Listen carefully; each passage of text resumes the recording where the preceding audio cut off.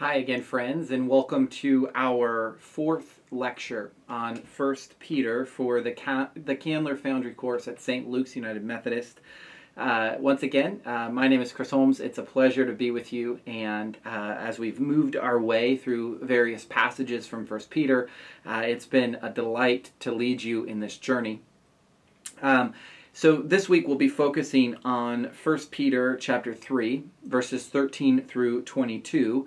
And this passage provides what I would call is the theological basis for suffering as a Christian. It offers a particular take on the nature of Christian suffering, suffering that is the result of one's identification with the Christian community, or their non-participation in the dominant religious, cultural, and political institutions that were surrounding them. This lecture will look very similar to those that I've previously recorded. I'm adding one piece. I will read the passage out loud so that you get a sense of what it's about and what's in there. And then I'll do a word about the literary context. How did we get here? Then I'll talk about just a sort of a broad approach to the passage as a whole. Then I'll dive a bit deeper in about three issues, and then provide some questions for further reflection or discussion. To begin, let me read our passage again, 1 Peter chapter 3, verses 13 through 22. Now, who will harm you if you are eager to do what is good? But if you do suffer for doing what is right, you are blessed. Do not fear what they fear, and do not be intimidated, but in your hearts sanctify Christ as Lord. Always be ready to make a defense to anyone who demands from you an accounting for the hope that is in you, yet do it with gentleness and reverence. Keep your conscience clear, so that when you are maligned, those who abuse you for your good conduct in Christ may be put to shame. For it is better to suffer for doing good, if suffering should be God's will, than to suffer for doing evil. For Christ also suffered for sins once for all, the righteous for the unrighteous, in order to bring you to God. He was put to death in the flesh, but made alive in the Spirit, in which also he went and made proclamation to the spirits in prison, who in former times did not obey when God waited patiently in the days of Noah, during the building of the ark, in which a few, that is, 8 persons, were saved through water. And baptism, which this prefigured, now saves you, not as a removal of dirt from the body, but as an appeal to God for a good conscience, through the resurrection of Jesus Christ, who has gone into heaven and is at the right hand of God, with angels, authorities, and powers made subject to him. I want to say a brief word, as I have with previous lectures, about the literary context, about how have we gotten to this point in the letter of 1 Peter. The previous passage, the most immediately preceding passage, 1 Peter 2:11 through 3:12, focuses on Christian conduct in the midst of non-believers.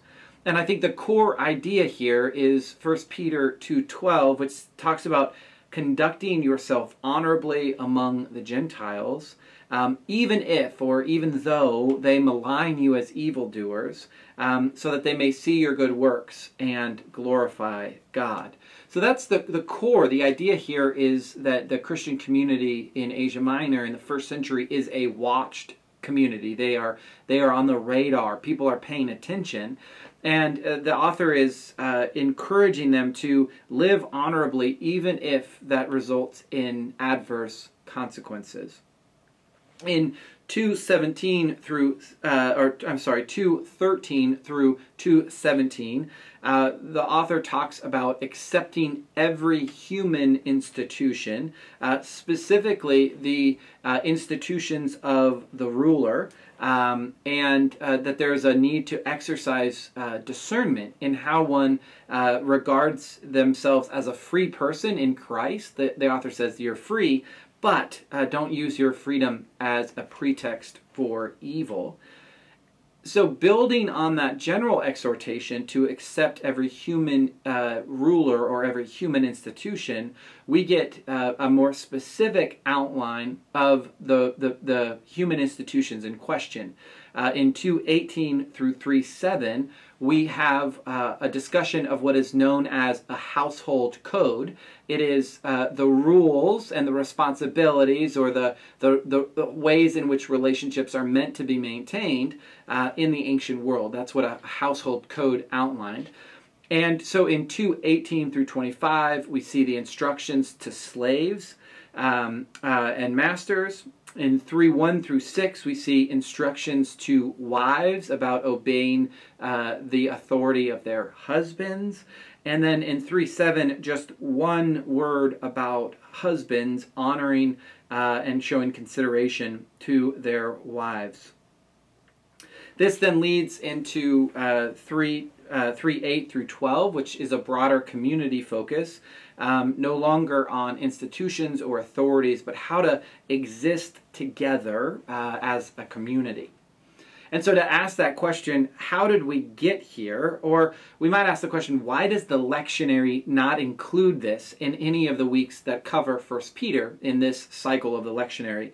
I think the short answer is that the household codes are problematic for a number of reasons, especially, though, because of what it says to slaves, about slaves accepting violence and suffering that is put on them by unjust or unholy or unrighteous owners. That's problematic, as are some of the gender dynamics.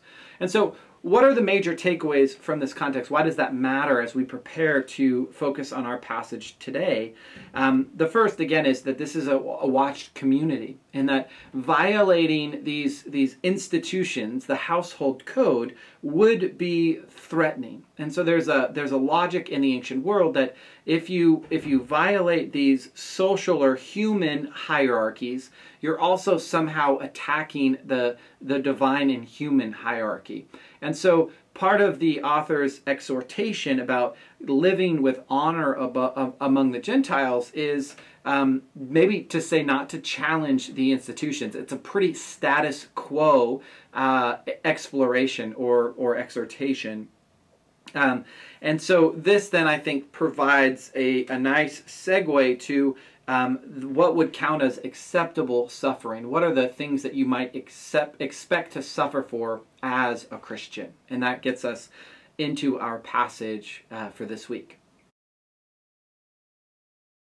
So as we approach the text as a whole, again from 1 Peter 3:13 through 22, it's important for us to note that the passage itself builds on the quotation of Psalm 34, verses 12 through 16, in 1 Peter 3, verses 10 through 12, especially around the emphasis of doing good. There's two main parts to this passage. In verses 13 to 17, we have the explanation and the exploration of suffering for good conduct.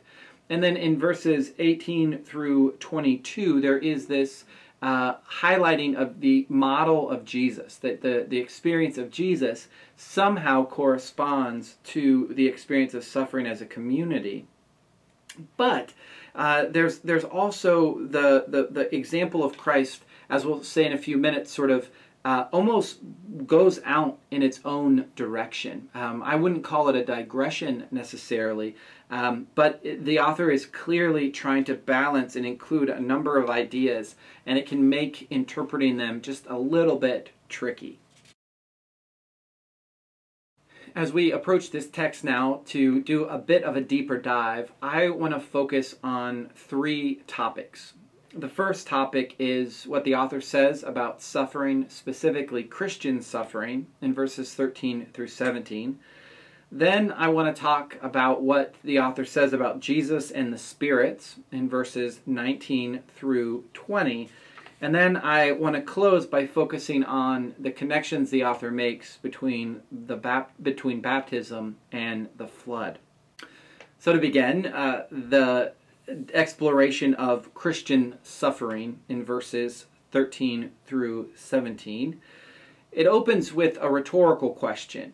Generally, people do not harm you if you do good, right? That seems to be the basic premise.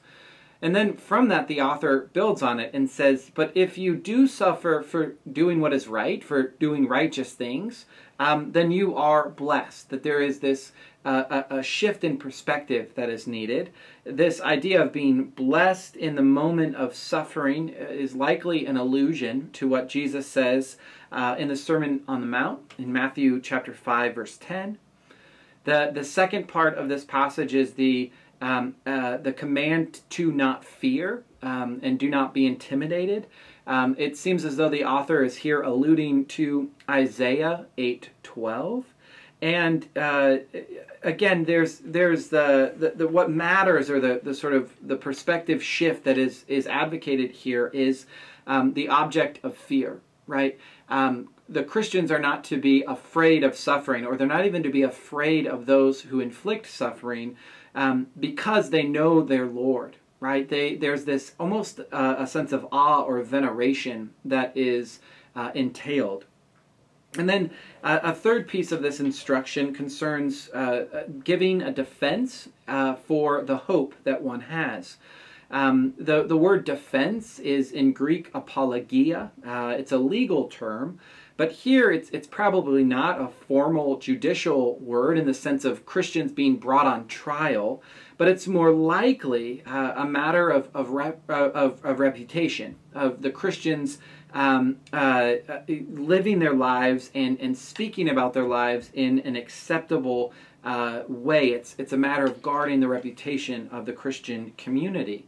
And the author says that they're specifically to give an account of their hope. That's the nature of their defense. And again, it's important for us to keep in mind what the author has said earlier about hope in this letter. It's not just about the by and by. It's not just about getting into heaven. Rather, it's hope that makes a difference in everyday life.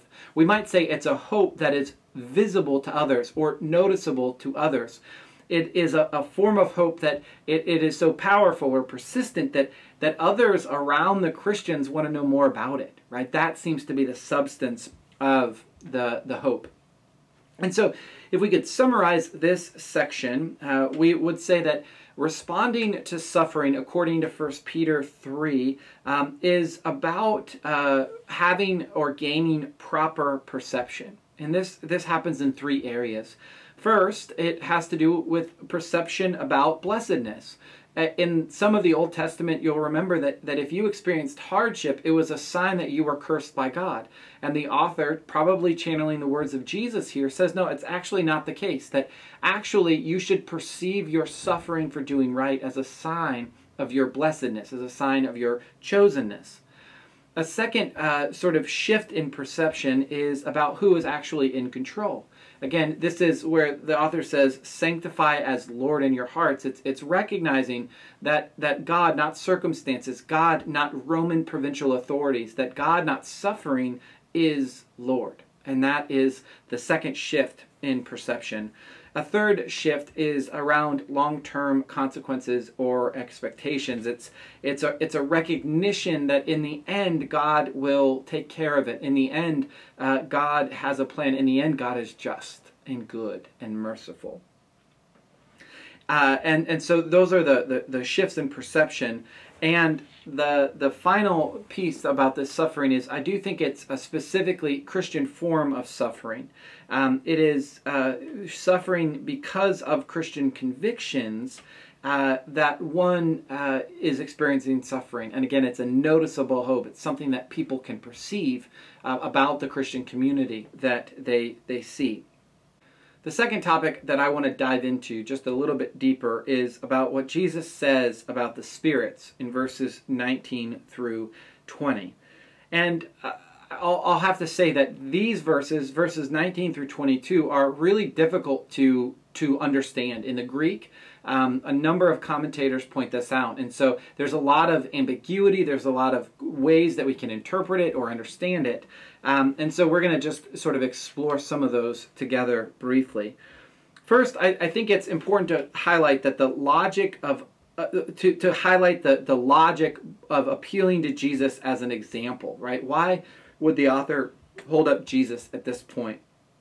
The first is that Christ suffered, the author says, not for doing wrong, but for doing good. He suffered vicariously. He was doing good things for others, and he suffered. The second thing, though, is that Christ was vindicated through resurrection. Suffering and death were not the final answer, but he was vindicated. And not only was he vindicated, but Christ was also exalted over all of the disobedient, even these spirits that are in prison. And I'll say more about that in just a second. And that in many ways, verses 18 through 20 can provide the whole theological basis for Christians who are experiencing suffering through persecution. It is that Christ is victorious. Christ is victorious over all of the forces of evil, and therefore they will also be victorious. There's this symbiosis there. So that's the overall logic and why it makes sense in the context of a reflection on Christian suffering. But from there, it gets a little bit trickier, right? There's a number of questions. The questions abound about these spirits that are imprisoned. And I won't give you all of the possibilities, but I can just say that there's been a long tradition, as we say in the Apostles' Creed, that this is somehow when Jesus descended into hell and preached the good news, or preached a message there to those that were in prison, in hell, if we will. And interpreters disagree about whether that is a preaching of good news, of an invitation to accept God's mercy, or if it's more a preaching of judgment, of final judgment. And so that may be a possibility. What I would say is there seems to be an allusion here to the story of Genesis 6, when the angels come down and they have sexual relations with human women and they produce the giants, and that these angels and or these giants become these disobedient spirits in other Jewish literature, especially a writing known as First Enoch. And so one of the ways that we can interpret this is that even the most disobedient of characters, even the most God-forsaken, we might say, are still in the economy of God, given a good news message. Maybe they're offered liberation, right? That's one way that we can interpret it. Certainly not the only way. But I love this idea that even those that are confined to prison of their own disobedience are given an invitation to freedom. That sounds like good news to me. The third thing I want to touch just briefly on, again, is in verses 21 and 22, the sort of the reflection the author offers about baptism and the flood. And I think that the basic relationship can be sort of stated fairly easily, that the disobedient world is saved through water, right? There are these 8 from within the disobedient world who are saved by getting on that boat, and that salvation comes through water. We could think about this in a restart or a new creation. And the author goes on to say that the flood that Noah was active around actually prefigures baptism. And so water in baptism has a saving power. It's an appeal to God, the author says, for a good conscience. And again, the central thrust, I think, here is that baptism saves. Baptism is the means by which God sort of creates this new community. We can think of the church as a boat in the early church, and that the baptism saves not because of the water itself, but really from the resurrection of Jesus. That's the sort of center and grounding piece in this reflection. I want to say just a quick word about the word conscience that is translated in the NRSV.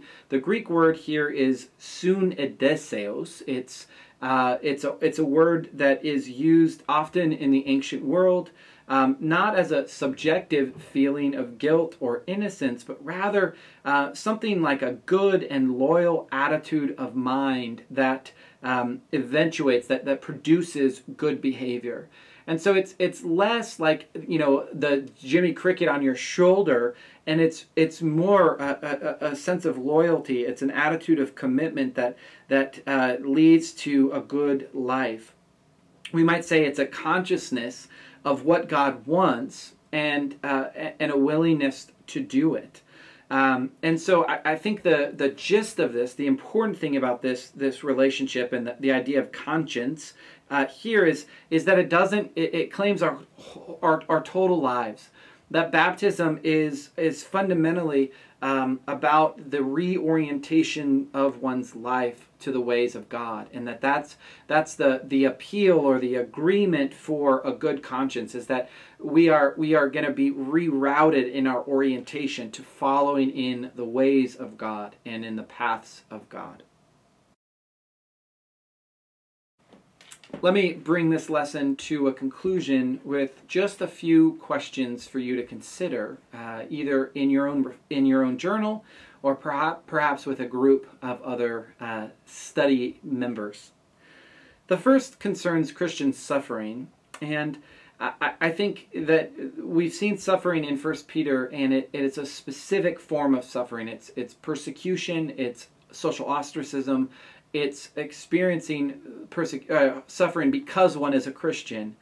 And so I wonder what you think about, what about the author's talk about Christian suffering that comes from this very specific context can be applied to a more sort of general theology of suffering? And what about these words might not be helpful, right? How might these words be used to address things like the loss of a loved one or physical or mental illness, and how might they not really address that at all? The second is, what do you make of the author's teaching about the proclamation of Jesus to the imprisoned spirits? What do you make of that? How do you make sense of that? And what's the so what, or the why it matters of that teaching to you? What is the nugget that might offer you? A third question is, how does the resurrection of Jesus help you think through the difficulties of life or the brokenness of the world? How does the victory of God through the resurrection of Jesus maybe help you see the brokenness of this world in a new light? And finally, how does this passage give you hope? How does it call you to a life of discipleship? Well, friends, there is a lot more that could be said about this passage from 1 Peter 3. I hope, though, that we've at least scratched the surface and that you will have resources and tools to engage it more on your own and hopefully in a group with others. Thanks, as always, for your time and your attention.